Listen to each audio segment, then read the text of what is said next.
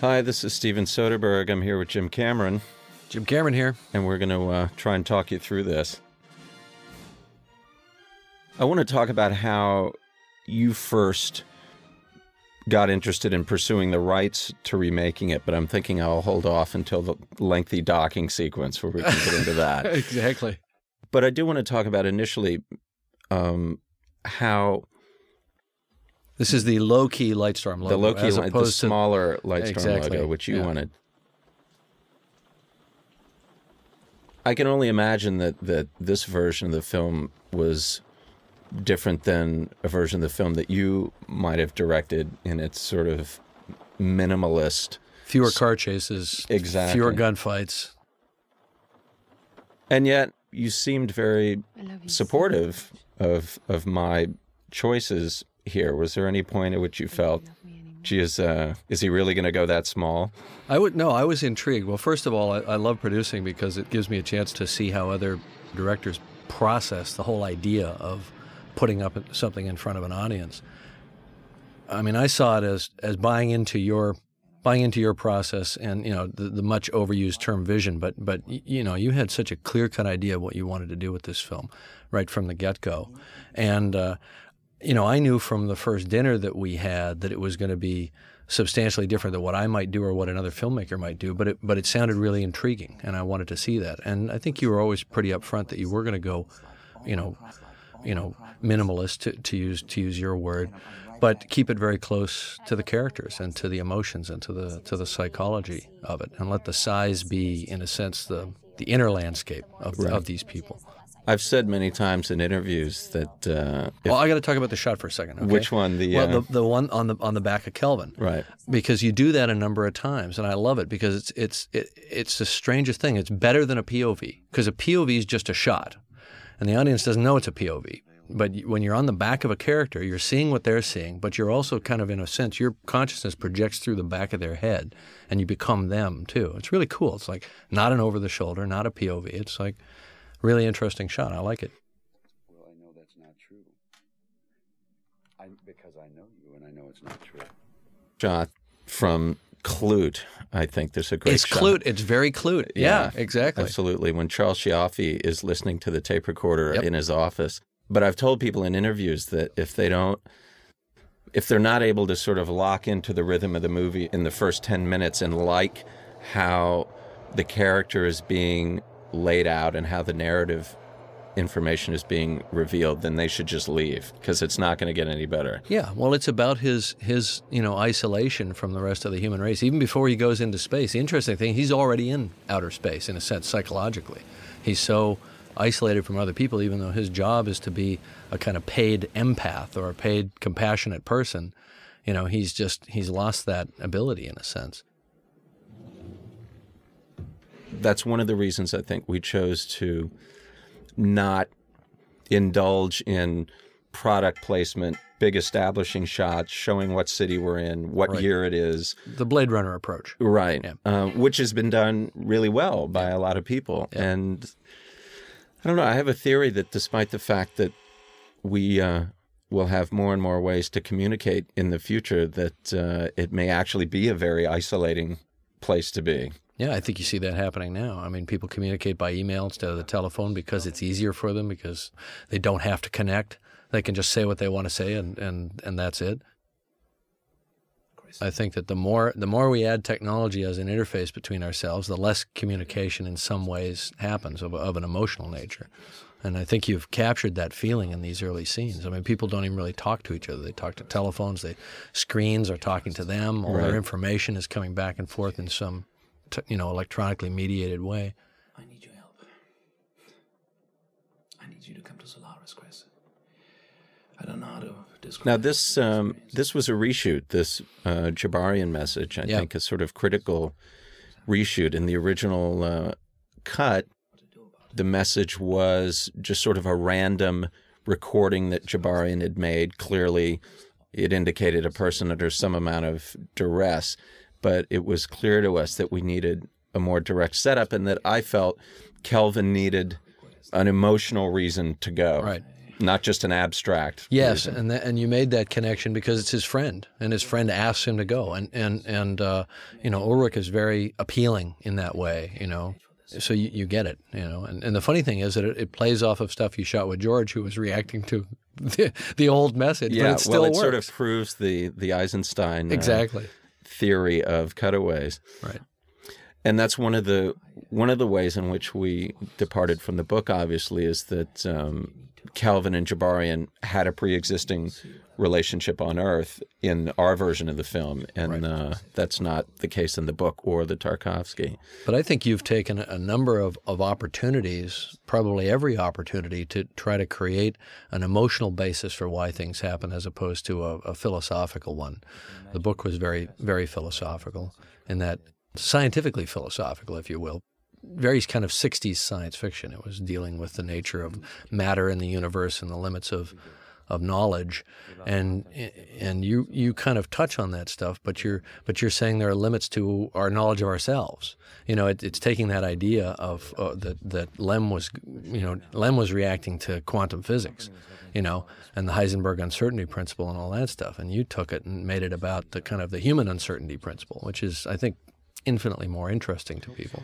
Well, and I know that we retained some of that, and I ended up in editing stripping out even the few occasions where those lengthy philosophical discussions occurred, because I felt at the end of the day that we were trying to make an emotional film that had a very clear through line, and that it wasn't appropriate for our version of the film.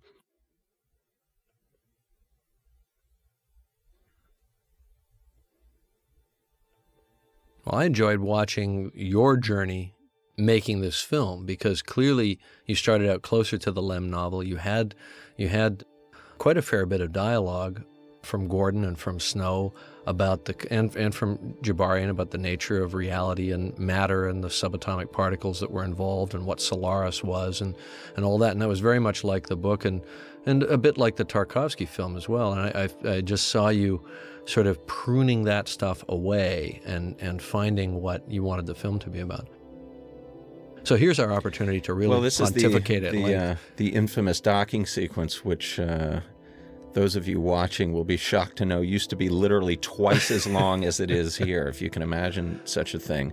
And also it had various, I experimented with various types of music over this, some of them pretty odd but interesting, that I may revive in another movie. You had a Pink Floyd cue? I had a Pink Floyd cue, which was really terrific. We had Velvet Underground, Venus and Fur, which I wish you could see. It was pretty interesting.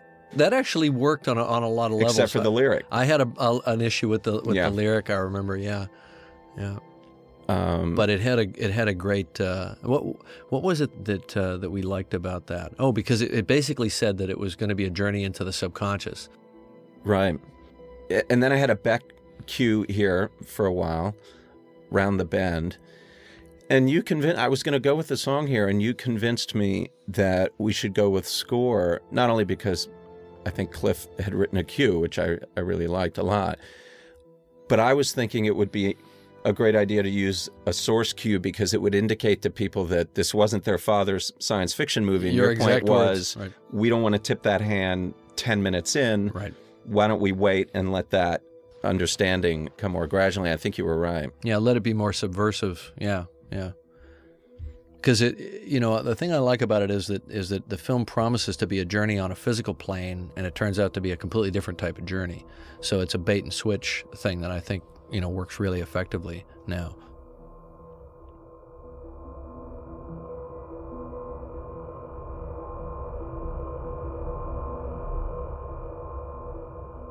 It's one of the many sets that Philip Messina did a terrific job designing. He did a spectacular job. This film has a great look, and I get to say this, which is the good thing about doing this as a kind of a duet. You did a spectacular job lighting these sets too. I always commented that I really liked the colors and the tones on the skin, and it felt very clinical and it was very plausible lighting, but it was always so good for their faces. Now, Phil and I talked a lot about palette which, is something that's normal to do with your production designer. But I think in this case we were being very, very, very picky. Mm-hmm. And more than any other film, I think I said to a lot of people, including myself, it can be better, or let's try something different. Yeah. Often having to go back and repaint, or there are these tiny little latches on each of the panels that you see in all of the hallways, which were a last-minute addition that I requested just before we started shooting. You had detail anxiety. You needed more detail in the set. Exactly. But the tones are so good for the only thing that's human in it are his hands and his face. Everything else is all in these cool grays and blue grays and green grays, and it feels very kind of medical and clinical. And, it's just such a great choice.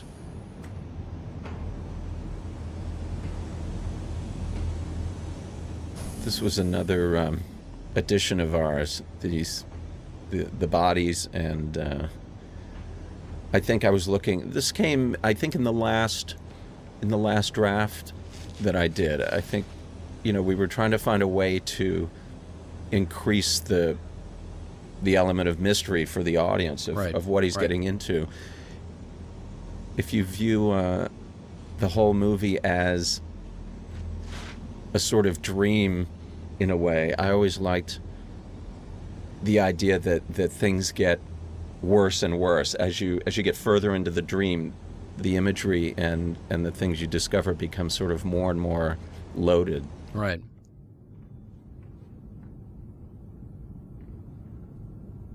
Now he gets there and his friend is dead. So, now he's gone. Now he's adrift. It's like, now what do I do? Now what's my mission? The thing I came here to do is now out the window. But the tension here is great, and the sound design is really nice for it too, because it's so kind of sterile. It's just air conditioning. You're not trying to pump the tension with music, and somehow that's more effective than if you'd scored that tension. And then when you hear this kind of music coming down the corridor, it's like, well, somebody's here, No, Larry Blake, my sound designer, and I talked a lot about that, and we were prepared to go in a very, I think, Lynchian, layered way, and decided, I think about halfway through, that we were going to just keep it pretty simple.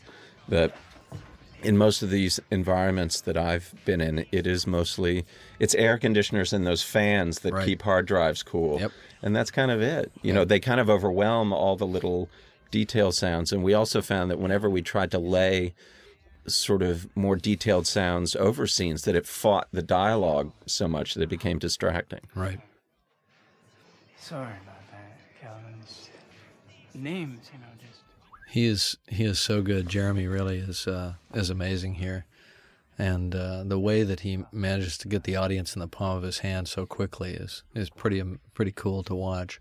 Whose blood is that leading to the... Well, there'll be some people who won't be surprised to hear that I knew who Jeremy was, obviously, and liked his work a lot. But what absolutely convinced me to cast him in this part was a homemade videotape that he'd done of himself as Charles Manson for a project that he was being considered for. Right, and he got.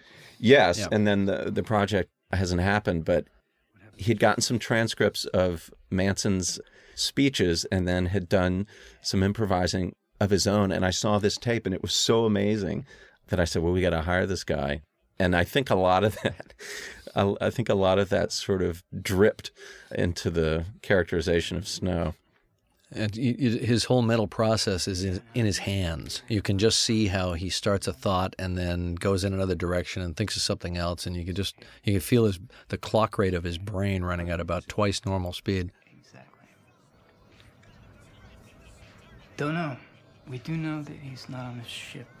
If you're listening to this commentary, I can only assume that you've seen the film before, so I can say that I gave Jeremy a lot of leeway with his characterization because, as we know, he's not Snow. Right. He's improvising and has no idea or no way of knowing whether or not he's being accurate or not, which I think makes him a little more nervous than you or I might be. Right, because if you know the story, he didn't even have much overlap with his prototype. 30 seconds, yeah. Exactly, during which time the guy was trying to kill him. So he's making this stuff up. Yeah, exactly. So here you have a non-human entity in a not very human environment, in a kind of extreme environment, with only a few people around as examples, and he's trying to humanize himself, in a sense.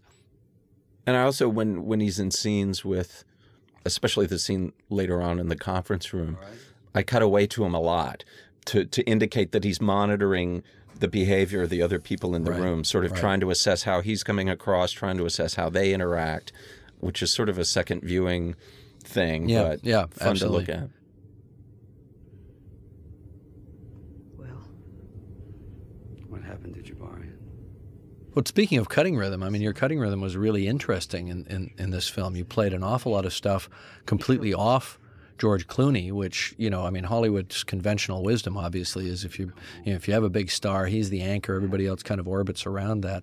But you have entire scenes that basically play on the other character. And I like that because there's this sense of great confidence. So you're going to know George didn't just leave the room. Right. I mean, Kelvin is still there. His character is still there. But it's actually, as we're talking about this is one of the more conventionally edited scenes in the film. But if you look at it carefully, you'll see that there are long sections where other people would have been cutting back and forth, where you play it all just in a shot and hold it. That was a weird scene. It was out of the film for a while, and then it came back in because I felt we needed that introduction to Gordon, who's played by Viola Davis, who I've worked with twice before. Yeah, she's amazing. Yeah, and it came in late. It was in early. It was out for a while, and then it came back in late. Well, there were aspects of that scene that you were uncomfortable with, and then when you figured out a solution for how to keep what you wanted out of the scene and get rid of the part you didn't want, then it wound up back in. But that I noticed that was your process quite a bit, is that you'd try things out. Can I live without this? Can I live without this? And the film changed really an awful lot over, I mean, things would come and go and come back in, and you'd try them in different places. And I really saw the structure emerging in the cutting process in a way that was really quite remarkable. It just got tighter and tighter and tighter until... Well, then there was one version that you thought was too tight. I remember I did an 85-minute cut of this, and you came in and said, "I think you gutted it." Yeah, something. Maybe something not quite that severe, but... But I like doing that. I mean, I like, what's too far? Yeah, exactly. Because sometimes you'll pull stuff out that you think you've just got to have it, and you look at it and you go, "Wow, maybe I do need to have it, but maybe I only need a third of it." Yeah, so much of what I see in cutting rooms when I sit over the shoulders of friends of mine who are directors or producers and just kind of react to what they've done is very self-congratulatory. It's like, see what we did, isn't it cool? I want to hear the good stuff. Tell me a couple bad things, but not too much.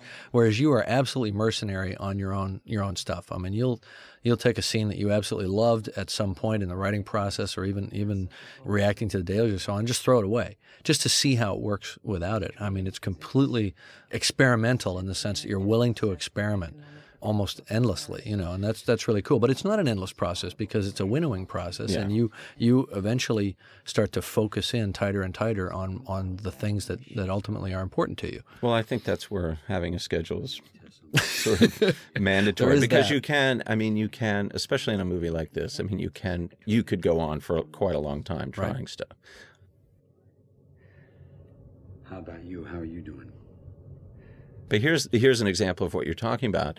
I'm shooting two cameras on both Viola and Jeremy simultaneously.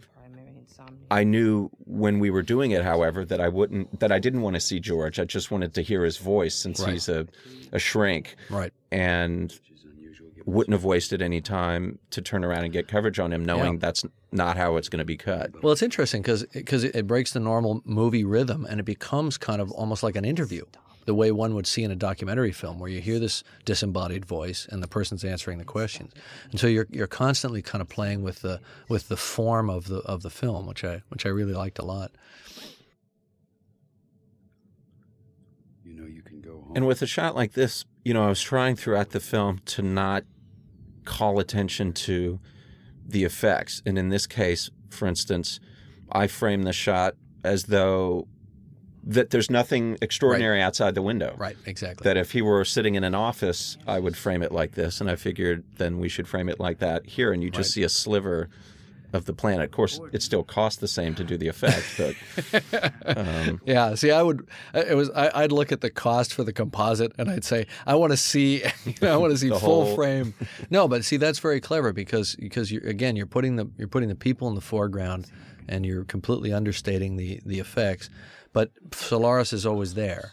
It's always kind of in the background. It's in the fabric of their reality there. And this is a shot that sort of, to me, makes me think of, on this movie, to my mind, how crucial decisions about when to move the camera were. I just felt that the choices had to be very, very specific, and then I had to be very careful about when to. There's a psychological effect on the audience, obviously, when you move a camera quickly or slowly, and I was trying to really be careful about that. The camera doesn't move a lot, no, and usually only when the character is moving in tandem. But I don't know that I ever came up with a real concrete set of guidelines, but I was trying to be careful. You were very disciplined about camera movement, and you let the held frame have some power in a way that, filmmakers in general have just sort of been evolving toward, more and more frenetic style. And so, this was really you relied more on the power of the cut, and you can really see that in this, where you're slamming from these full frame images of the planet to him to the inexplicable, the doorknob. And the doorknob was an accident, right? It was a total accident. We were shooting on the train with Natasha, and we were setting up the shot, and I said, you should have something in your hand. And she said, what? I said, I don't know. Just go to the prop truck and find something. And she came back with this doorknob, and I thought that works fine. Now, see, now you've blown it. You're supposed to take credit for these brilliant ideas. Some metaphorical connection. You could read endlessly into the doorknob, Well, that's what I like. I think I did recognize that when she brought back the doorknob, that it was a great open-ended prop.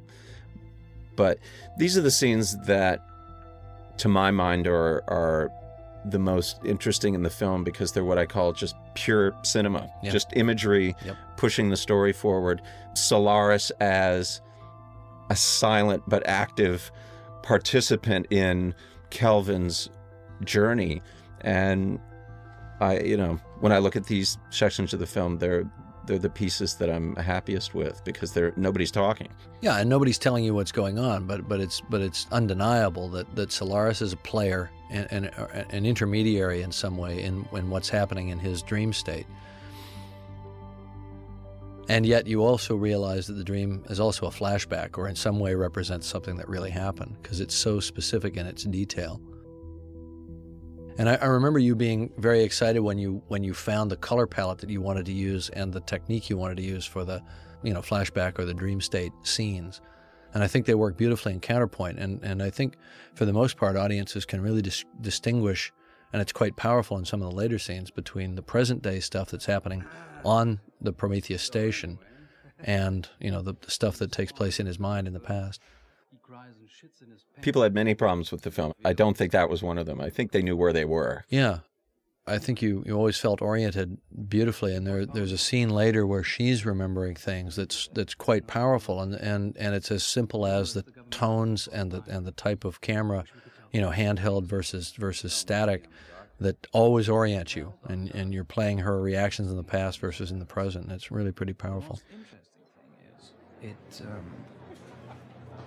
is, it seems to be reacting, almost like it knows it's being observed. This was a scene that I had a lot of trouble staging, just because I wanted it to, again, I was trying to avoid these sort of traditional expositional shots and keep it as subjective and clean as possible. It took me a while to figure out how best to do it. You see the scene now and it looks very simple, and it is, but it was one of those cases where it took me a few hours to actually figure out how I wanted to do it. But you shot it this way. I mean, I don't recall a lot of experimentation on the set. You just shot it this way. Yeah. Right. And then here you have a scene which is really difficult in any movie. It's the meet cute scene, right? And yet they're supposed to be fairly articulate, intelligent people, and there's a lot of. I think the actors always feel like, Jesus, if I'm not charming as hell here, then the movie's not going to take off. Right. But luckily, we had the luxury of blending the dream state and the flashback. I think to help take the onus off that a little bit. See, I like her right away because she's a tequila girl. So already that's 10 points right there. No, but once again, the restraint of never cutting to George. You know, it's interesting because it's almost like taking the baggage, quote unquote, that he might bring into it as an actor, having done so many other characters, and using it to your advantage, because you're just saying, all right, we know what this guy looks like. So we're going to focus on her, and when she's looking at him, we can fill his picture in our mind. It's giving the audience a lot to do, you know, which is nice. I love this moment. This was an improv on the location. There was a freight elevator that we were using to bring the equipment up, and I said, "This is really great. I really like. Yeah. Let's shoot George going up, and let's shoot them coming down." And we did 2 takes of them just standing there, and it ended up timing out wonderfully with their dialogue. Right. But it was totally just off the cuff. Yeah, and a new relationship as a metaphor for a descent into hell. Exactly. No, I always thought that was a magical moment. Now, again, this was a sequence in the first version of the film where it was very, very, couldn't have been more different in that he goes to sleep, she appears in the room almost immediately, comes to him, and there was one long, uninterrupted 4.5-minute take of them making love on the bed, and then he wakes, or she's there and he wakes up. Yeah, you should stick that in a special edition DVD at some point. Just Well, I think if 10 years from now the movie is recalled in any way, that it would be interesting for people to see the first version of the film, which is, it's like the film and yet it's not. Yeah, it's simultaneously more challenging, and in some ways, if you're up for that challenge, even more satisfying. I had a very positive reaction. And of course, once you live with a film, you can never have a blank slate. The first viewing is always the only time that you ever have an ultimately pure reaction to it, which is why I held back from, until you were ready to show the film. I didn't want to see scenes or bits and pieces, I just wanted to see the whole thing. And it was more nonlinear, but I always felt that it had a kind of interesting integrity to it. So, that might be an interesting thing to show people at some point. I think this film is well, this is a much more emotional experience. More emotional, yes, exactly. This film really has a much stronger heart. This version of the film, I should say, has a much stronger heart to it. And I think that, that's just your instinct in cutting it, was to go more and more for the emotional connection, even to going back and shooting some additional scenes. Right.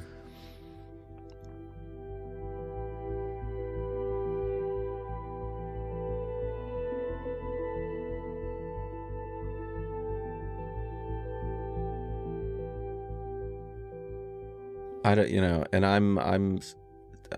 I feel so out of ideas when it comes to shooting sex scenes now. I just don't. I'm almost ready to give up.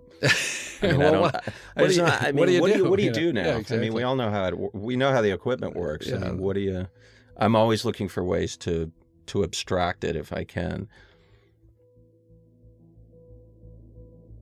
This is more of a general note, but it doesn't even really apply to that scene. But did you do a lot of rehearsal with George and? No, we really didn't. As time has gone on, I've become a believer in getting the actors together, but not necessarily going through scenes. I'll ask if anybody's got a real problem with a scene, but I tend to use that time as getting to know you. This is a nice moment. I like this. This is a hard thing to play, but I think he does it well. It's a really hard thing to play. And we shot this twice. I'm awake. No, I'm asleep. I must be asleep because this is impossible. But no, I'm awake. Oh shit, she's there. She's really there. This took a while. I mean, this was something that on the set we sort of ran through many times until George felt he'd found the right rhythm of it. And then I ended up reshooting it because But not for him. No, because I realized in the first version that I'd given her the wrong direction, that he was much more aggressive in the first version of the scene, which made her fearful. And I realized that I didn't want her fearful. I wanted her blank. She's beautiful in the shot. Yeah, I mean, I wanted her to be a complete, Rhea version 1.0. Right. And so we redid it. Well, you wanted a more disturbing quality to the scene, which is good, because he's obviously disturbed. He's upset. It's not just the fact that something impossible is happening. It's that he now is confronting what looks like his wife, but he knows it's, because she's dead, he knows that she must be some kind of alien manifestation. So he's afraid of her. But we're not afraid of her because she's cool and interesting. Right. So you tried to find a way to make it kind of subtly disturbing, though, the way her responses are. Do you remember where we first saw each other? On a train. And she did a great thing when I explained to her why we were doing this again and what I was looking for. She immediately locked into it and does a great thing coming up here with this sort of a blink that's not quite right. Right. And it's pretty creepy. I'm so happy to see you. Yeah, but it's simultaneously one of her most beautiful close-ups. She's tremendously appealing. I mean, I love this movie because it basically gets into the male psyche to the level. It's like, well, a guy, if a girl's cute, doesn't matter if she's made up of some kind of, antimatter, subatomic particles. He'll still want to fuck her. It'll be okay. We can overcome that. Yeah, exactly. Well, and that's the point that Gordon makes later on. Yeah. Yeah, and that's so startling. He has to take it for granted, as well as us, that Solaris has created her accurately. We don't know if his memory can be trusted. Right. We don't know to what extent he's glossing over inconsistencies because he wants to make it work, or he wants to find a way to make it work, because he's so compelled by the idea of her being here in whatever form. Yeah, I think the place where you really took a wide departure from the two prior works, and I think really brilliantly so, is that you made the fact that she's a construct not only his problem but her problem at a really fundamental level, at a level of kind of pure existential angst for her. I know I'm not that woman that I'm modeled after, and I'm, in a sense, I am what you remember. So I think it's not only a great dilemma for a character that she's having to deal with, and makes her tremendously sympathetic and appealing in a way where otherwise we might just be, not relate to her problem. But I think it also has, for me, and the other good thing about it, doing this as a duet, is that I can throw in my bullshit metaphorical interpretations, and I love the fact that's great for me, because at some point I really need to figure out what I did. Well, what I did before this session was I just read a bunch of reviews so I'd know what we did. I don't know that they would have helped. No, they didn't actually. But what I was going to say is that so many women deal with what the man in their life projects onto them in terms of expectation and so on. And so I felt in watching the film with an audience that women were responding to the film at least equally with the men, and that's because of you created a compelling character for her with a compelling problem. What was that?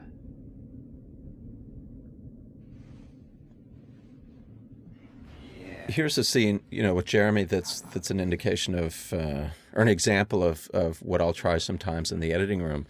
The dialogue that you see in this scene actually has been completely inverted from what was written and shot. As it was written, they get into the last part of the conversation right up front. And I decided that actually having George ask him about his visitor first and then gradually begin to become more emotional, like he can't keep it together, was more interesting. But look at he does so little overtly in this scene, and yet it's so clear what his emotional state is.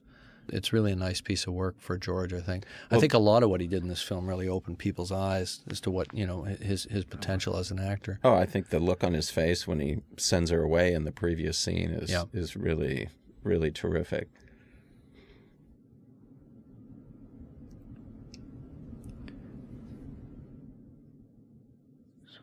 George talked about how friends who usually come to our sets find the atmosphere very festive, and how people would sort of open the stage door and walk onto the set to visit and get hit in the face by, it was almost like a smell. Yeah, exactly.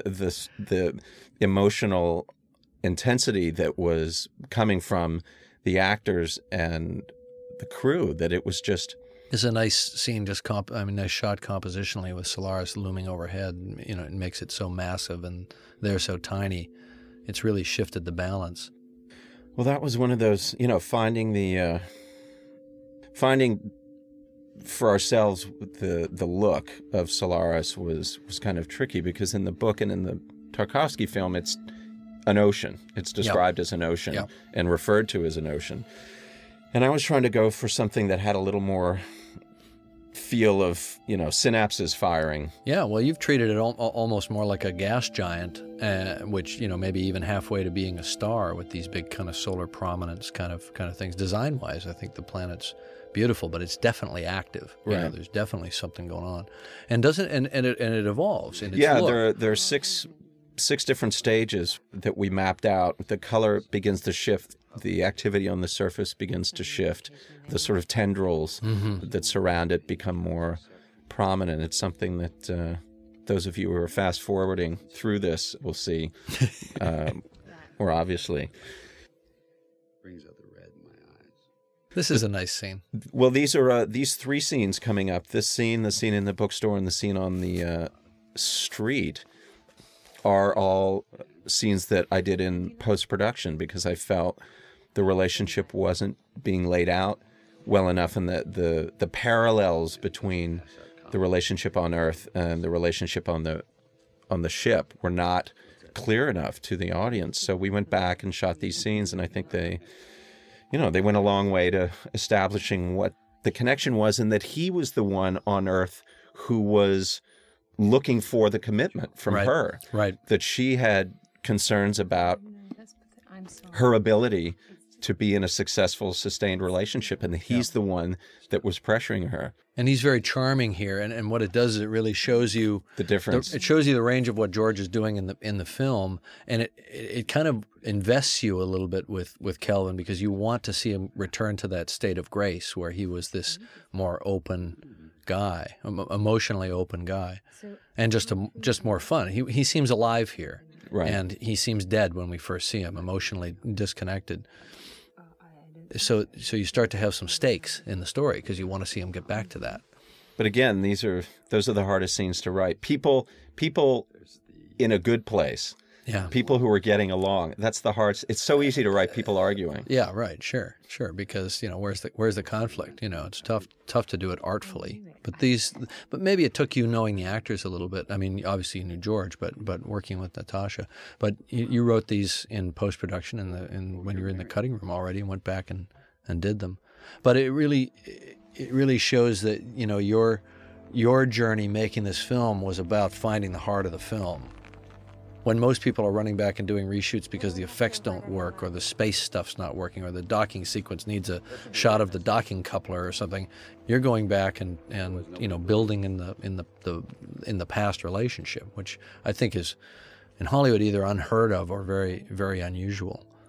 I had this imaginary friend called Mika Shelley, who used to live under the wallpaper in the corner of the room. This was a scene that we shot during principal photography.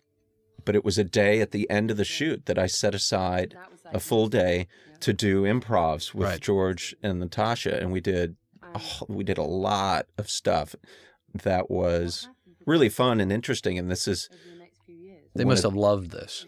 I mean, it's what actors always say they want. Yeah, well, I think they did. And this is a story that Natasha improvised that I thought was really interesting and revealing, but in kind of an oblique way, because it's a funny, unusual story, and yet it feels true. I mean, it feels like something that would happen, and George came up with a great line at the end. You're with the right guy, which is great. It's perfect. It's nice, but that comes from having mutually created characters and an environment that at the end of a shoot, everybody knows who they are well enough to be able to do that. Do you improvise much on Titanic? You improvise a lot of stuff, I could tell. No. Actually, we were going from historical transcripts for half the dialogue. Oh, really? Yeah, no. There's. I mean, I like to rehearse because I like to think. What the blocking and the lighting and the staging and all that stuff. I like to rehearse way in advance, far enough in advance that they forget what they've done. Kind of by the time they get to the set, it's fresh again. But I've kind of got the inside track. But no, it's great. I mean, if you have creative actors, I mean, and those are the ones I like to work with the best. They're going to come with stuff. Happens. Yeah. Was I with you? No. This is interesting because this is when he wakes up with her the second time, right? And she's wanting to know what the hell's going on. Right. And originally there was another sex scene here, but you've set it up so that it's kind of like they're kind of sitting around smoking and talking afterwards. Exactly. And you get it immediately that that's happened. Have I been ill? That gets a laugh. Yeah. If dead counts as ill. Well, yeah. No, and this scene went through a couple of permutations. I ended up, there was some additional dialogue again about Solaris and more specific questions about what she's doing here and what it means and why he's here. And I ended up stripping a lot of it out because I don't know, I felt in a way the more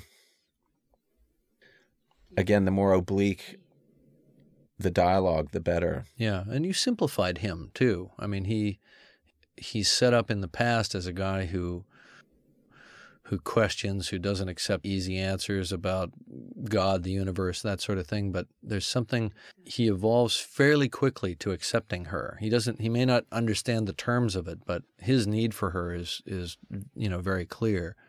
And I like that. Well, I think it's hard I'm imagining that it's very hard to argue with the tactile sensation of her actually being next to you. Yeah. That's a pretty compelling argument to accepting someone when they're physically, she you looks can feel right, them. she talks right, Yeah. she's mostly right. Right enough. She smells right, she feels right. So I wasn't here yesterday. Even though intellectually I know she's dead, I can deal with this. It's a male thing. I think so. Well, I mean, that's, like you said, I think that was one of the things we were interested in exploring is this idea of romantic love, as opposed to a more pure form of love that doesn't involve projection, and whether or not it's possible to have a love for someone that doesn't involve some amount of projection in both directions. Probably romantic love in the kind of classical sense of romantic love, where people just are willing to die for someone else and make the ultimate sacrifice, probably requires a lot of projection, as opposed to a more pragmatic love which accepts someone for who they are and sees them clearly and all their faults and differences and that sort of thing. But this is a wildly passionate film told in dispassionate terms, which is what I think is really its power, because it's coming at you on two completely different levels. And when I say dispassionate terms, I mean the steadiness of the camera, the lack of the music pounding at you and telling you what to feel. And yet, in the idea of the story, it's terribly romantic, because here's a guy who's willing to ultimately make, the ultimate sacrifice for the woman that he loves. Or the new woman that he loves, who resembles the old one an awful lot. Changing jobs every 3 months, all of it. What I can't put up with is you hiding from me. And this is another sequence that went through a lot of versions, because it was tricky to find that balance and make it clear to the audience that she's sort of being flooded with memories that she doesn't understand and doesn't necessarily feel an emotional connection to, and that's what's disturbing about it. Right. To her is, where is this coming from? Right. Why is this? Why do I seem to be at odds and with this man that is 4 feet away from me that I feel good about? Right. What happened? She's starting to fill up, and it's freaking her out a little bit. Right. And it took me a while to find the rhythm of that, how to dip into it and sort of gradually pull the audience in, let the cuts get progressively longer and longer and longer. All the elements of the known universe and enough time. Our existence is inevitable. It's no more mysterious than trees or sharks. This specific shot of George talking here was a reshoot in post-production because I wanted him to be more articulate in his militant atheism. Yeah, more aggressive. Yeah, And then in the context, again, as a result of reordering in the editing room, she knows she's pregnant now. And to hear him talk in these sort of nihilistic terms is more disturbing than it might be under normal circumstances. Yeah, I think that really emerged as you cut and shot some new scenes. Her emotional dilemma and the stuff that she was responding to, and knowing that she's pregnant. I think there was a version of the cut where that was revealed later.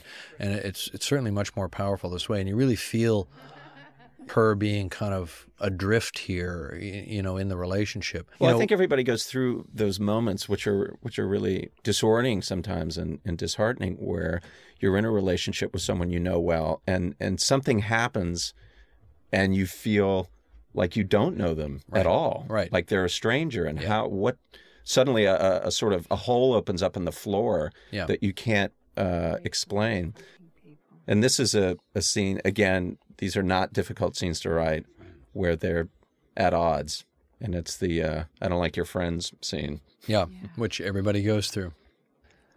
Yeah, this is the scene that I was thinking about before, where, you know, you're so clearly jumping back and forth in time, and just the visual style of it, you know, really, it's so easy to track. And her slow kind of realization in this scene is so powerful because you get that. What's wrong? One of the things I like about the sort of the metaphorical power of this film is that you know, you can be married to somebody for 25 years and not really know them. There's always that doubt that there's an inner kind of bank vault of emotions and responses that you'll never touch throughout your entire life, you know. So ultimately this is about the unknowability of the other person in a relationship. In the leap of faith that we make, because the options are either make that leap of faith or be alone. Yeah. You may be an alien, but you know, I think I can get past that. You know. Yes, exactly. Or you're alone, because you'll never know anybody completely. I'm really trying to understand. In the first version of this film, the entire scene played on her close-up. I think it went on for 4 or 5 minutes. Which was interesting, but it was important to see Kelvin's concerted effort to keep it together and to medicate her. Yes, right. And he was doing his knee-jerk shrink reaction, which is there must be a drug for this. But it was mesmerizing watching Natasha just do go that through scene. it in one take. Yeah.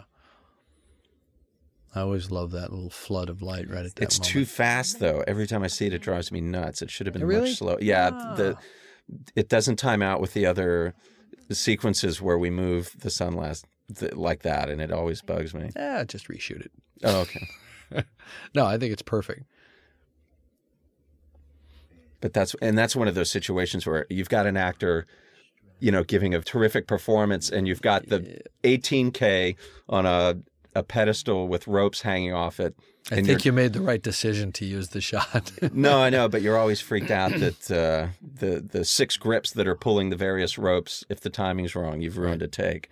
We're a little out of sync here, but I love the way she takes the pill, and she drinks the water first, then takes the pill. And I asked her about this. I said, "Oh, is that sort of if you're created by Solaris, that's how you take a pill?" She said, "What are you talking about?" Doesn't everybody? This is how Natasha takes pills. Yeah. I interpret it as being like, if you were a really hardcore person who takes a lot of medication, that's the way you do it, you know? Like people who are lightly medicated, you know, take the pill, then take the water. Exactly. But if you're hardcore, you got to take the water first, right?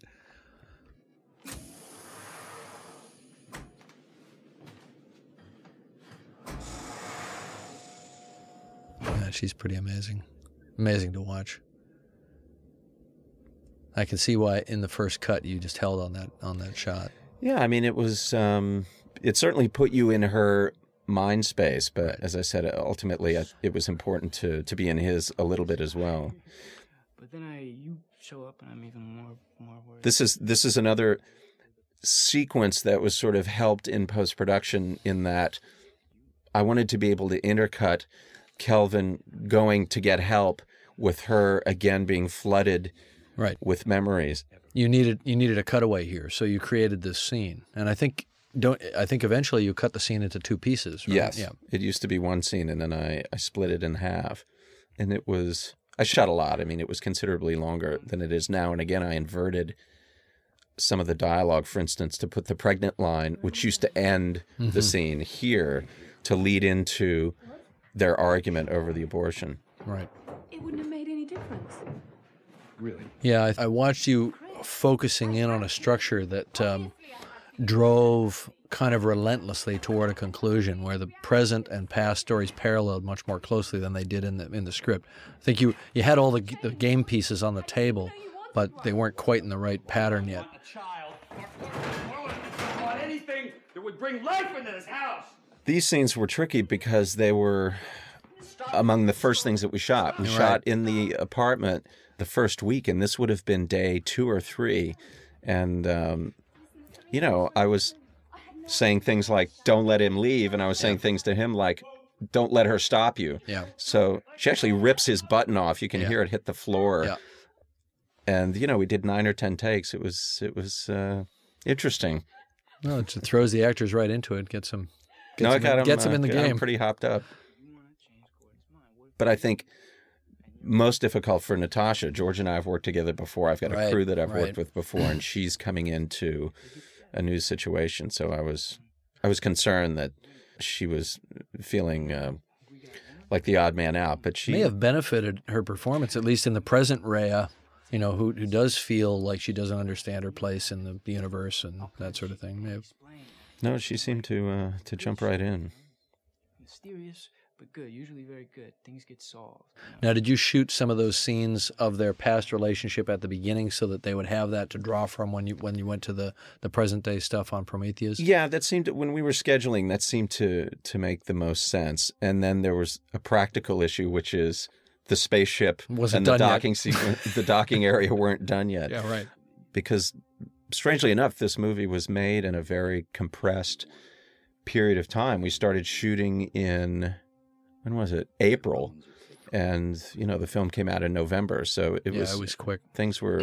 The shoot was what, 40... The principal photography was 43 days. Yeah. And then we did 4 days of reshoots. Yeah. But you planned on the reshoots. I mean, they were built into the budget. I mean, that's your methodology. I always do that. Yeah. And death shall have no dominion. This Dylan Thomas poem was really a nice. Well, that's find. why I thanked Mike Nichols at the end of the film. I had emailed him when I was working on the script, and I said I need a really interesting romantic death poem. Yeah. And he emailed me back a couple hours later. Try this Dylan Thomas on for size, and it was really perfect. I read the rest of the poem. It's a much longer poem than what's quoted, and that's certainly the most poignant part of it. And it took me a while to figure out where to use it. I had recordings of both of them doing it. Right. And decided to go with his version for her flashback. Right. Yeah, there's something about the way that he read it that you really felt his loss, his devastation. I came back that day.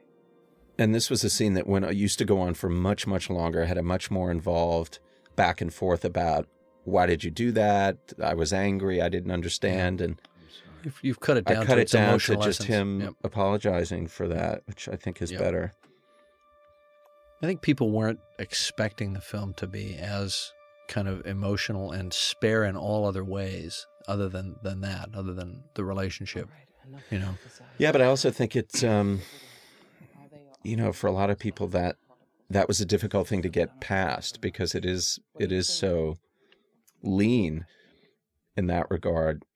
Yeah, that's what I loved about it. Sort of running against the grain. Yeah. Well, me too, but I think in retrospect, people needed more preparation for that the fact that the film wasn't finished until very, very close to the release date meant that maybe we should have pushed, maybe we should have had more time to screen the film and come up with a campaign that gave people a sense of the experience that they were about to have, because it was a difficult movie to encapsulate in a poster or a trailer or a TV spot.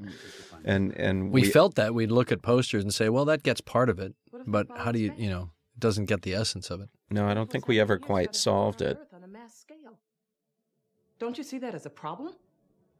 I think it's a serious mistake to assume it's benign. For all we know, it's... See, I would have been like Gordon if I was in this situation. Oh, really? Just get us out of here. I'd be the rationalist that just wanted to figure out what subatomic particles they were made out of and just zap them, Well, that's one of the reasons that I cast Viola, is that she has to go toe-to-toe with George, and I needed somebody really, really strong. Yep. I'm not unsympathetic toward her. No. She has a point. You could chart its course, only take a day or so. Chris, what's she talking about? Well, the history of civilization on our planet is that the more technologically advanced cultures always displace the less technologically advanced cultures. So encountering a Solaris, there will definitely be people who will take the Gordon position and say, we need to destroy this because otherwise we will inevitably be displaced or destroyed. Right. And to, attribute human, malign reasons for its actions. But, ultimately I think that what's great about this is you never really do know what Solaris is doing. And a question was asked of me a couple of times by a couple of different people, good Solaris or bad Solaris at the end of the film. What side, I personally think it comes down on the side of being benevolent, but you could interpret it different ways. There's the Kubrick quote in the interview he did around 2001 where he says, I don't think the universe is either good or bad. I think it's simply indifferent. Right. And Gordon may be right. It may just be playing with them out of curiosity, without any real motive other than to learn how human beings react. Well, you get into a kind of religious / philosophical angst there, where we're living in a reality that may or may not be governed by a superior being, which may or may not be benevolent, and we have to play the same game. But it's a psychology that we're all familiar with as children. We have to key into the psyches of our parents, and they're not always doing the things we want them to do. They're not giving us the things we want, so we interpret them as being evil at times. Right. But that's because we don't understand. We don't have the fullness of understanding as children or as babies, and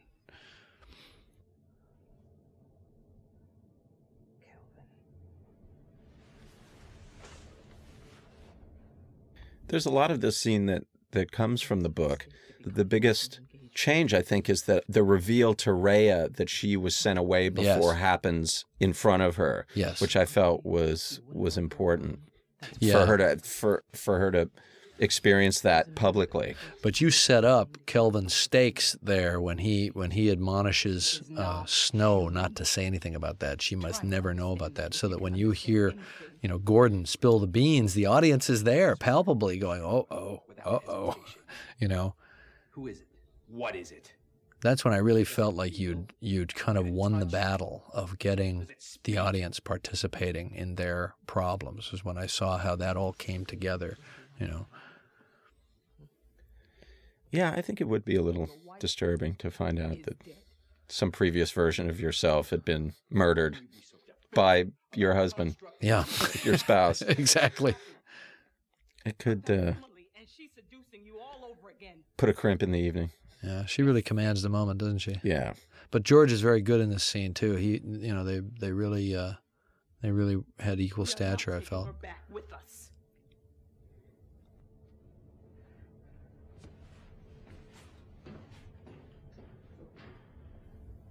And Jeremy's just taking it all in. Right.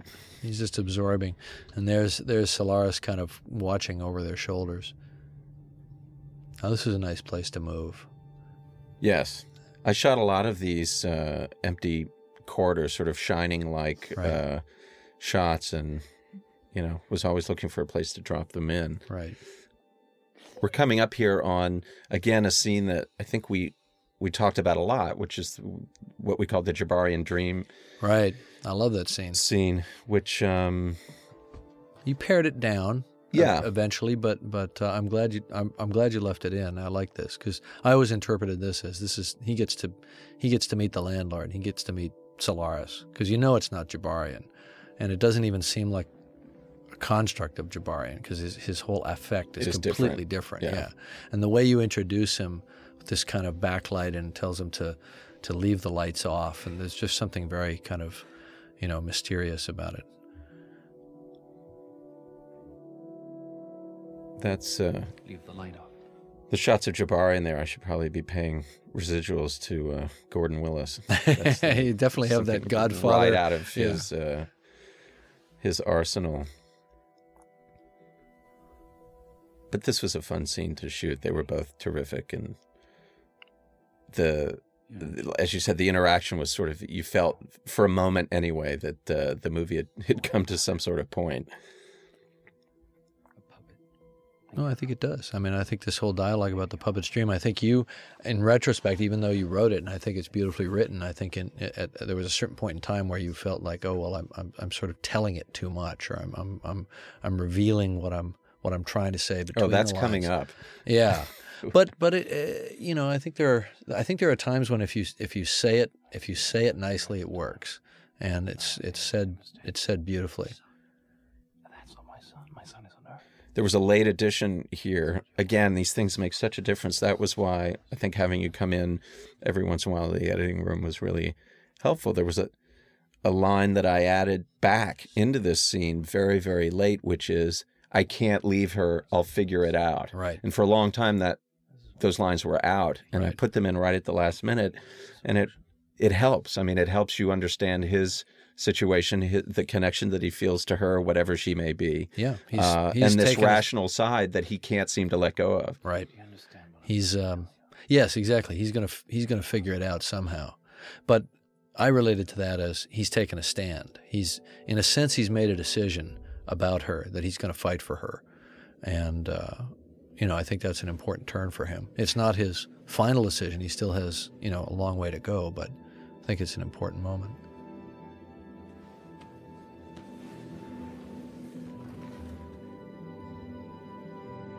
Rhea? There used to be a scene in the early version of the film, and in the script, obviously, back when Rhea was sort of having problems determining who she was, and that she was having memories that weren't hers, and he leaves her in the room, that she has a total meltdown and destroys the interior of the side of the door, right, with in a way that strength. That is clearly not human.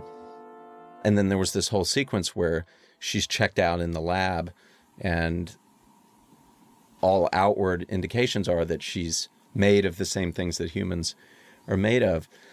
We ended up pulling that out mostly because I felt it was going too much in the direction of the monster sci-fi movie, and that it also robbed the sequence coming up of its impact, her resurrection, because you knew that she could heal herself. Exactly, because you saw it when she beat the inside of the door. You saw her hands heal from where they were damaged, and I remember that very specifically. That you felt that it took all the mystery out of this scene. I think that was a wise pull.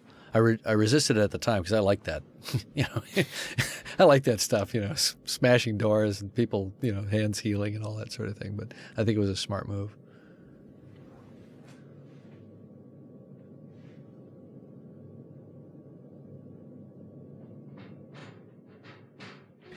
And I employed a cheap trick here that I actually borrowed from the Tarkovsky film. When she resurrects in Tarkovsky's Solaris, he shot her backwards. Really? Yeah. Oh, I'll have to go back and I look always at that. remembered that and thought that was a really sort of interesting idea, because it gave her movement a very creepy quality, and it doesn't cost anything. Yeah, and it worked beautifully. I mean, her feet and hands move in this kind of, well, obviously it's the acceleration curve is reversed. Exactly. So there's this, kind of strange movement.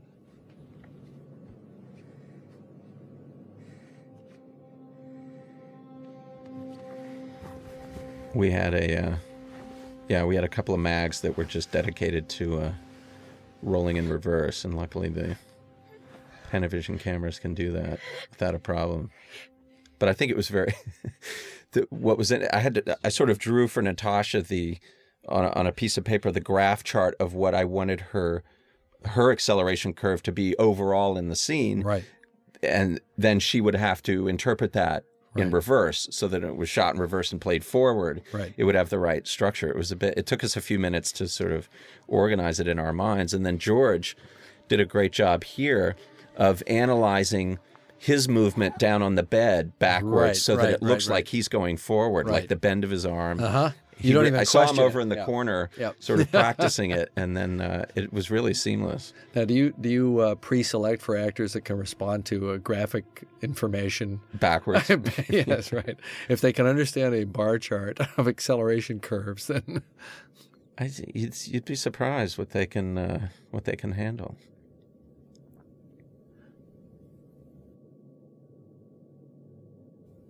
Yeah, I always thought this is like the most devastating thing that could happen to a guy. Her eyes settle on you, and she bursts into tears. Yeah, like, no. Oh no, it's you. Oh no, it's you. No, well, it's an interesting moment. I mean, as you can imagine, she's assuming that she's ended it and can't. This is another problem. It's hard. You always, when people talk about, it's so hard to make a romantic comedy now because there are no barriers anymore. There are no obstacles. Right. People can get together. I think Being Immortal is a pretty good one, though. Yeah, and nobody does that right. But yeah, if the question, then there's so many questions. Would she age? Or does she just stay in the that same fixed state the way he imagined her? Antibosons at 90 gigahertz, and an almost pure beam at 160. This is another scene that I shot. I shot it a couple times. First, I shot it with conventional coverage, which I hated.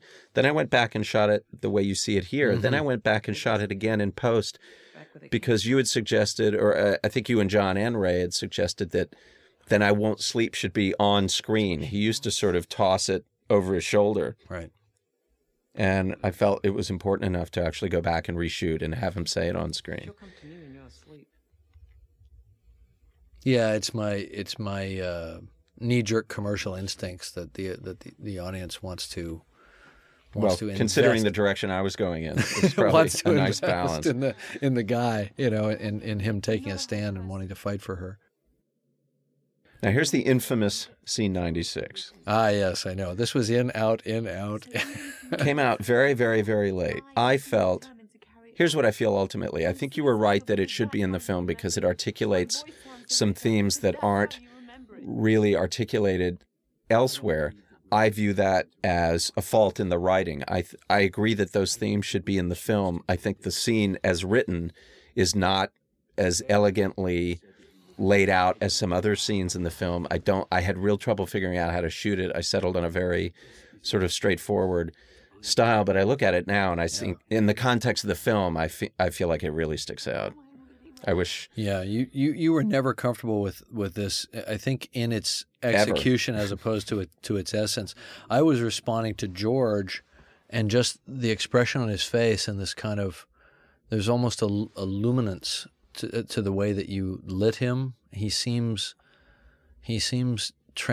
really transformed from the way we first saw him as a guy who has animation. It's not he's not dead anymore. Exactly. It's not the lighthearted, charismatic kind of quippy guy that we see in the past. It's a new guy who's got a mission and believes something, and a guy who's never really believed anything. I thought that was interesting. No, and I agree that you need that on the ship. You need that moment of his deciding, that I'm going to go with it through to the end, whatever that means. I just think I should have come up with a better way to do it. Solaris looks really different there. It's full of reds now, and there's starting to get upset, right, or something, or interested. Yes.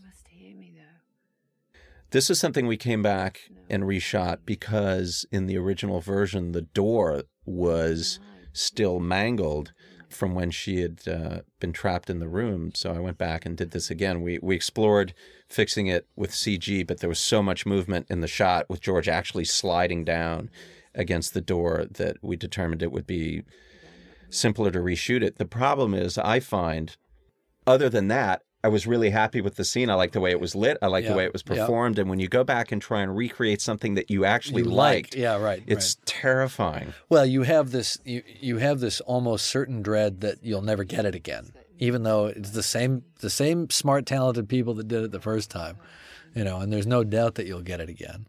But I was really, because we had all the Polaroids, we had the clips, we had everything. But I was really worried that we weren't going to get it the same, and as it turned out, we did.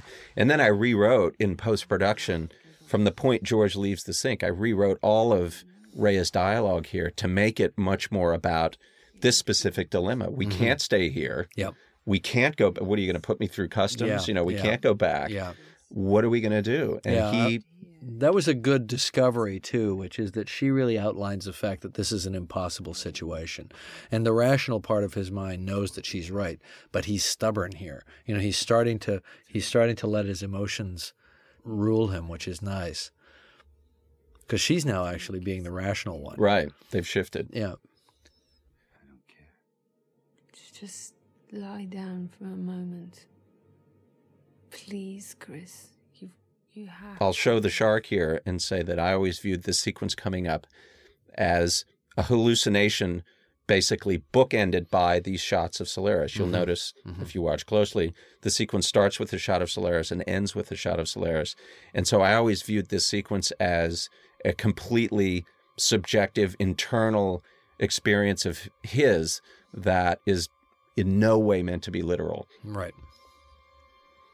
Well, you give clues to that in the way that she's displaced around the room and well, just that primarily. I mean, she's in one place, then she's in another place. So clearly there's something delusional happening here. And you put the door shot in. Well, this is one of the, in my mind, one of the happy accidents that occur sometimes. This door shot coming up, panning from George, I actually left the mangled door in because I thought, as an expression of his anxiety about what's happening, that it was interesting. Yeah. And so but see, now you've given it away because people could have been wondering about that bloody door for years, you know. Well, I don't want them no, but they have more important things to worry about. But it's a good illumination of the filmmaking process. It's an accident that the door was in that shot. Most people would have just automatically reshot it with the door, and you saw the potential of, well, wait a minute, this is a hallucination. He could see that kind of manifestation of his, inner turmoil, externalizing in the environment. Right.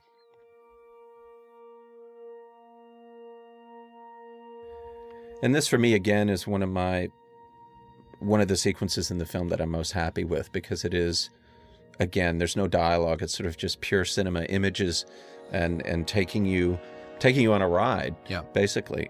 Greg Jacobs, our executive producer and AD, actually had a great note for this sequence because the shots of Kelvin used to be in the environment to match hers. Mm-hmm. He was in the train. Right. He was in the apartment back on Earth.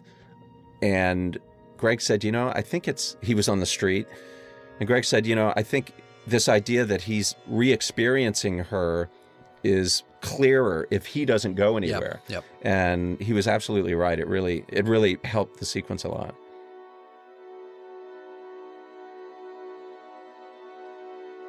I know that when 3 versions of the person I'm involved with show up in a room, that I get a little antsy. I haven't had that happen, Stephen. Does this happen to you often? Yeah, that's another conversation. It's a really simple effect, but a very creepy psychological situation to find yourself in. Yeah, absolutely. Now, is this a motion control effect? Motion control shot. Yeah. 4 takes, one of each of her, and then a clean one without her in it at all. Right. Which we had to redo, actually, because of a motor error. Uh-oh.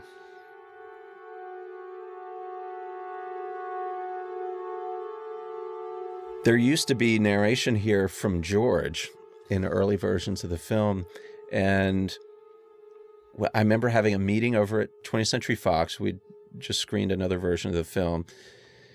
And there was a lot of discussion about this sequence, what it meant, what was it trying to do. And there was this narration from George talking about being in the moment of his own. Am I in the moment of my own death? Right. Is this the last thought I will ever have?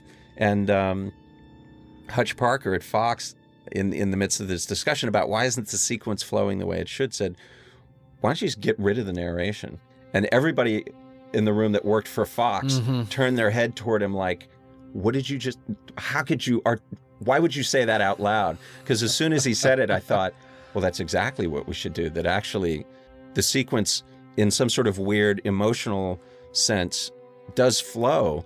The narration is pulling us out of it and making us think. Yeah. And without changing a frame, I just pulled the narration out and suddenly you understood, I think, that there's a gauntlet that he has to run in order to get to the other side, which is re-experiencing this moment of finding her, which is his most traumatic moment in his life. That he can't escape her until he's relived this. He's gone through that re-experienced it. Yeah, and I actually thought that the narration worked. Oh, I love this moment where he doesn't want to touch her because he doesn't want her to be cold, and he pulls back, and then he has to do it. I thought George did a really nice job with that. It was great here. Yeah. Again, this is like the first couple of days of shooting. It was really tricky stuff. It's a beautiful moment. But I thought that the narration actually, since the narration was written to be about him, whereas really he's on a quest to relive this moment. I mean, that's how you... It kind of shrank the sequence, I think was the problem. Yeah, it was a good call. Yeah, this is a beautiful scene. I love you dropping way back outside the window.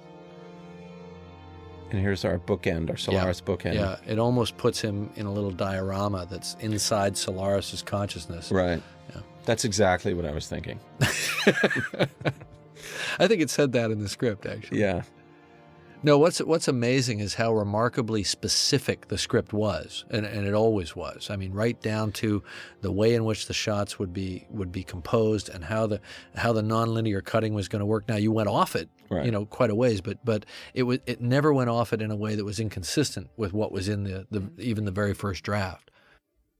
Well, and as you know, but probably not many other people know, the script was 75 pages long, which is 20 to 30 pages shorter than a normal script, because, as I explained to everyone, the rhythm of the film will fill it out to feature length, but I wanted to build in that cushion. I think you wanted to give yourself permission as on the set and in the way that you compose the shots to have that time, to create that rhythm, to have shots hang, to play the environment, and you knew that the only way to do that, if you wrote a 120-page script, you were going to be constantly nibbling at it, and you'd lose all that, which is what always happens to me.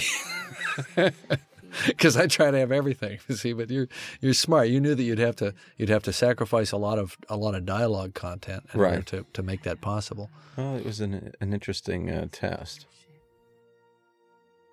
And again, here I added to her narration a little bit to clarify their dilemma and to have her hint that there might be something else, right? But not directly. At least her longing for it was important.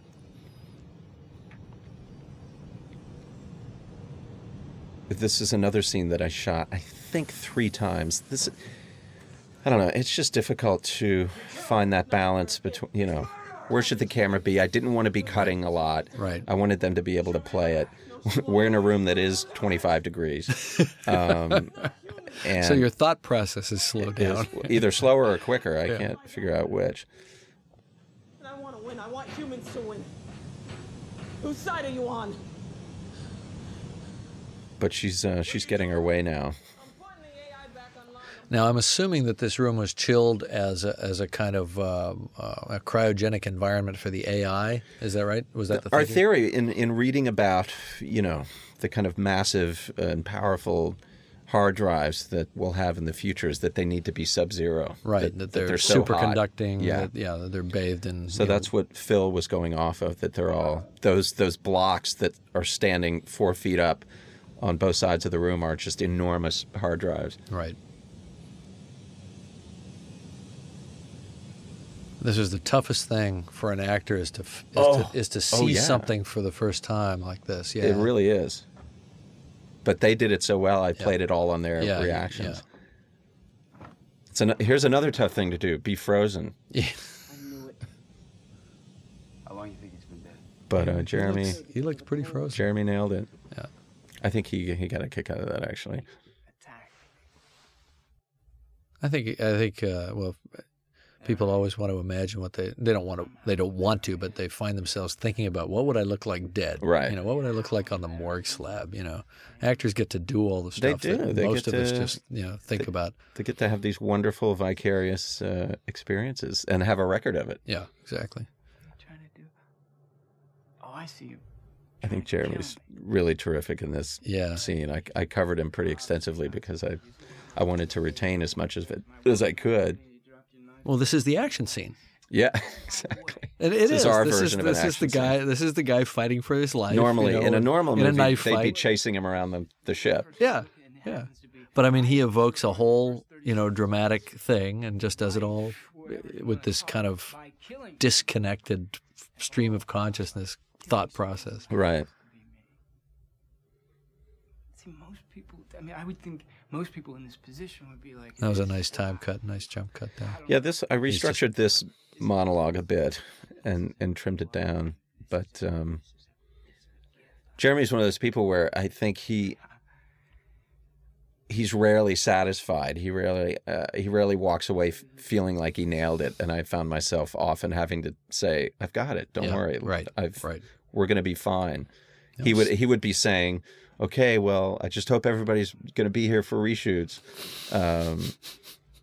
And well, the best actors beat themselves up that way, or No, some of them do. Some of them are so good at their craft in a sense that they have enough self-knowledge that they know when they've got it right, and others are constantly on a quest. And I think both will get you there. Yeah. To great work. Well, and then it's you never, or I never want to be in the situation as a director of having to say a lot. Just trust me. Right. I mean, you want to have them trust you, but to ask for it, you feel a little bit like a used car salesman. Yeah. And so, but I did find myself saying to Jeremy, "We've got it. I was looking through the lens, literally. We have it." Well, that helps when you operate. Do you operate all your shots? Yeah. I think Except the ones on a geared head. I can't work a geared head. Yeah. I like to have my eye up when it's a performance, when it's a tight performance moment. I think it gives the actors a certain confidence that they... Well, they know you saw it. Yeah, exactly. Now, it's interesting working in HD because you don't have to have your eye to the eyepiece, but you see it as clearly. Right. But that's gonna change people's perceptions, I think. He was so nice there toward the end where he just says, "Well, what I'd do." Yeah, well, he's going home, so I don't think he cares. Here's my sop to an action sequence: 2 shots of people on a ladder. Right. That's our action with sequence. with some fast music. Yeah. Oh wait, we have 2 more here. Putting on helmets. This is. Yeah, but it's not done in that style of quick cuts and stuff being slammed toward the lens. It's.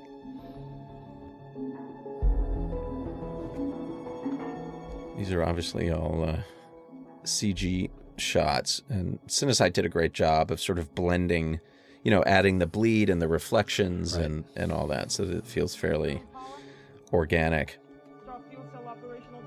And here, late in editing, I'd recorded all this dialogue that we'd gotten from our consultant at JPL. Was that Rich Terrell? Yeah, Rich. Yeah. And there used to be her imploring Kelvin to come on, right. and right. I took that out because it kind of, I don't know, it took away from his decision or his difficulty in making a decision. Right.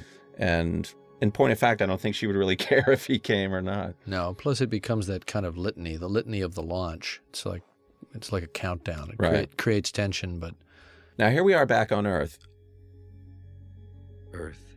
This is my idea that we're now back at the beginning of the film. That there's been a large loop within several other loops, and that when we saw him on the bed at the beginning of the film, it's from this point where he's back on Earth. Or he thinks he is. He thinks. You've seen the film. You know what we're talking about. Well, they're not going to be listening to this track if they're just watching it for the first time. So we can do spoilers. God, that would be bad. But that's for anybody who cares. That was my thinking, that the film was one large loop that is now closing. That we're now in the present for the first time. Right. In my mind. This is a beautiful shot. Form the millions of gestures. This one took me a while to. I had a huge crane. I had all this stuff, and it turned out to be a dolly on the landing. Yeah. Studied these gestures until they became reflexes again. I should mention, we haven't talked about, because the audio in our headsets is so low, the score plays an enormous part in the film. And I mention it because particularly I love this piece here, which has a just fantastic haunting quality. But Cliff Martinez really hit one out of deep left center. Well, it has a melancholy quality, but at the same time, there's movement in it, which means that he's still thinking, he's still processing, he's still trying to figure it out. That's what I get from that music. I tempt the film with a lot of tracks from this composer Ligeti, who most people would know from the pieces used by Kubrick in 2001, and they worked really well. But he's a very odd composer. Fortunately, Cliff did an enormous amount of research into his composition methods and how he uses note clusters and chord clusters that are not what most composers use. And he just did an amazing job of recreating that sound. And yet, I was relying on Cliff to really impart a lot of narrative information, because there are these extended sequences where nobody talks. Right. And a lot of your clues are being given by the music, which is referencing other sequences in the film. And here we have a scene coming up. We're about to go into an 8-minute music cue, which for a composer is a really scary proposition. It's terrifying, sure, because how do you evolve over 8 minutes? The reveal of the cut finger, I think, is one of the brilliant things that you added. That he's given a tangible clue that he's in a different reality. Well, that's something that actually came up in one of our non-rehearsals when I had all the actors together. George, because that wasn't in the last draft, and George said, "God, don't you feel like we need a really clear clue that he's not actually back on Earth? What if he cut his finger?" And as soon as he said it, I thought, oh, that's a great... Because I love when an action is repeated with a different result. So got to give GC props there. Yeah. Well, he's not only is he a good actor, he's a smart guy. Yeah. He's a thinking filmmaker. And again, even dealing with visual effects companies, we had this is a shot that goes on for a long time, and in the docking sequence, you have extended shots, and that's unusual these days. Yeah, and the ship doesn't exist as a physical model. It's a computer graphics model, which allows you to do stuff like that, I think. I had a fantasy that we would go back and that we would actually do some of these on film, because I think there is an interesting quality to that, but it would take forever and be really expensive. Especially such a spidery construct. I mean, these are ships that can only exist in space. Right, exactly.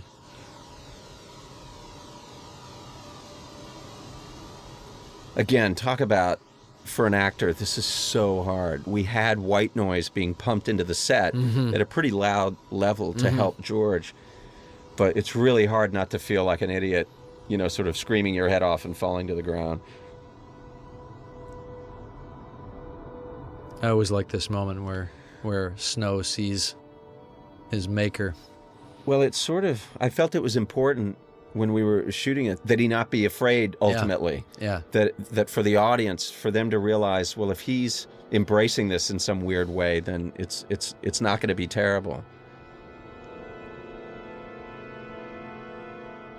Now, there's been some amount of discussion, at least amongst the people who worked on the movie, about the boy's appearance here. Obviously, it's Jabarian's son, but I remember after one friend of mine saw the film, they interpreted it as being Kelvin and Rhea's child, Lost the child they never had. That never occurred to me, but I think that's a beautiful interpretation, and it really shows how people will project onto a film, you know, how a really good film that doesn't beat you over the head with its nicely tied in a bow answers can act like a Rorschach, and people can project onto it. I just thought it was a neat choice that this is how Solaris chose to project itself. And to help him cross over, I guess is the expression. Sure, and there's certainly a lot of, you know, in religious imagery and in mythology, images of the child that's, you know, an angel or a representative of God or the gods. And again, that's a sequence that, frankly, without the score, doesn't play as well as it needs to. I like the way there's still an element of choice implied, that he can take the hand or not. Nice. Solaris is giving him a choice. Even though the ship is plunging into Solaris, there's some kind of choice that he's got to make there.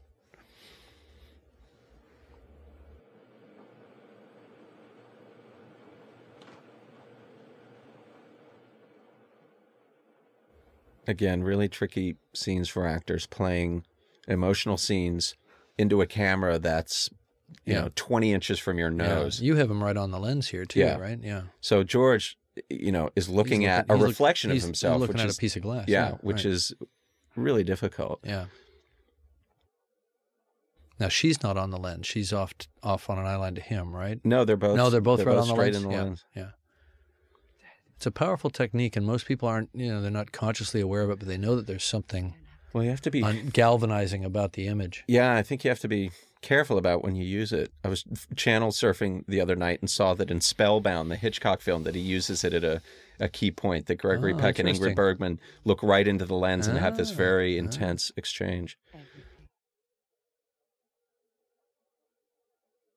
In case anybody was under the impression that this is a new idea, it's actually 5 decades old. Well, there are no new ideas. No. Unfortunately, we're 100 years into the whole filmmaking process now.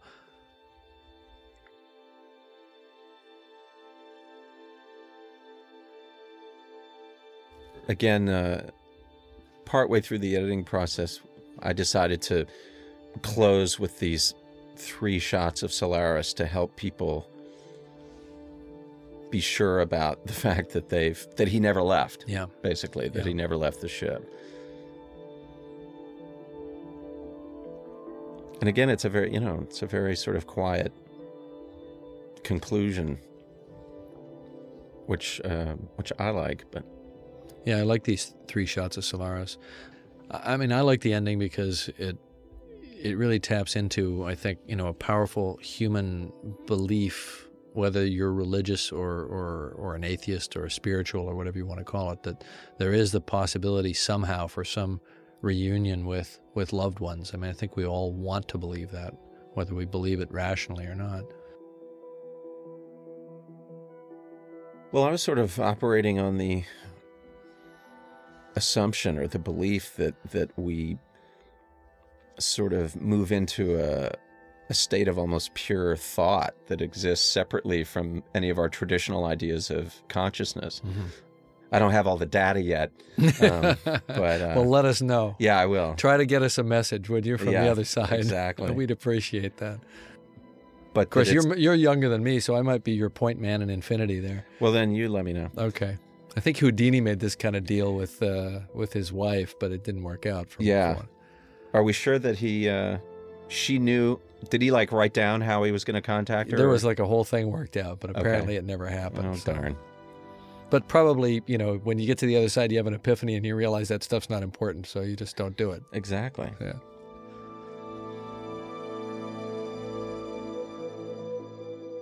I also wanted to, I was very intent on having the largest type font for the end credits ever seen in cinema. You have to pay extra for that, for font that big. It's pretty big. Yeah. But I miss that. And this is this type style, which I chose very specifically, is a very 70s type style. It's a Helvetica Superlight that you'd see a lot.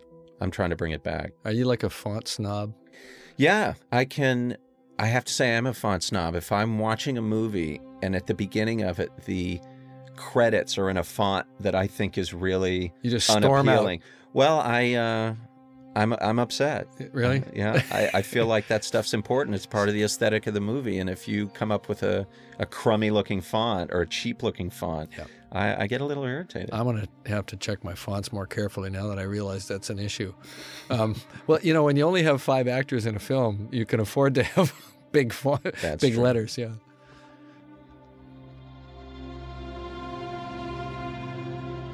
So those now, poor bastards. I mean, these guys have little tiny print now that you've drawn attention to it. Yeah, well. I mean, if they ever get this DVD, they're going to feel really slighted. You can still make out their names. Yeah.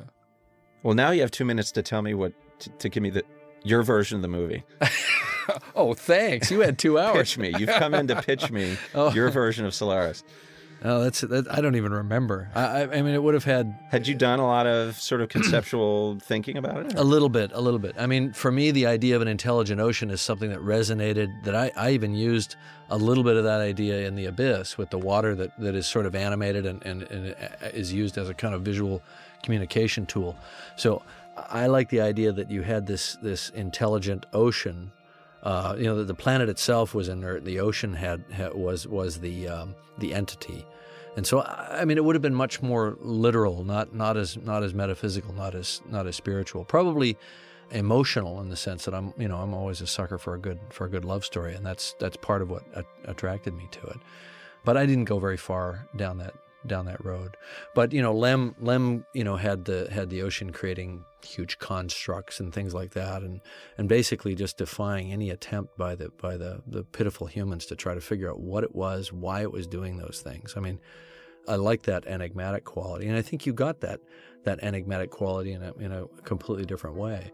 But I remember early on, honestly, being a little disappointed at the idea that you weren't going to set it on the planet, that you were going to keep the planet kind of outside the window.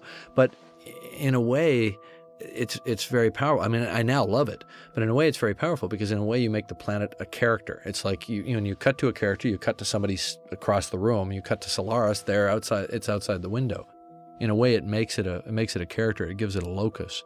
Whereas it's hard to think of the landscape that you're standing on as a character. So I think that was really a smart move. But you know, I can't even. I mean, to me, this is Solaris now. You know what I mean? It's like it overwrites any prior concepts in a way that, you know, this is the film that you made and that I feel is, you know, a small contribution to, but you know, 1%. Well, I think it was more than 1%. 2%. Okay. Well, apparently Lem, who's still alive, has yet to see the film, but we're not supposed to take that personally because apparently he hasn't seen any film in 30 years. I'm told through people that have communicated with him that the last 2 films he saw actually were 2001 and Last Tango in Paris. Which, if you threw it in a blender, would be the first draft of this. Exactly. So we're trying to organize a screening for him because we're all kind of curious to see what he would think. Apparently, the Fox International people told me that 2 of his emissaries went and saw the film and liked it and have told him that they liked it, but he hasn't seen it yet. So there may be a trip to Poland in my future. We should record his reactions in real time and do an alternate, you know, commentary. Oh, that would be a great idea. At least for the Polish release of the DVD. And not translate it. Yeah, exactly. Well, yeah. Then we can assume he's saying nice things. I'm going to. Well, if you've made it this far, we're impressed. It's going to be hard to screw up at this point. I don't know. It's just another version of 2 white guys sitting around talking. Exactly. I know. And people buy this stuff, right? Apparently. Well, good. Well, it's been fun.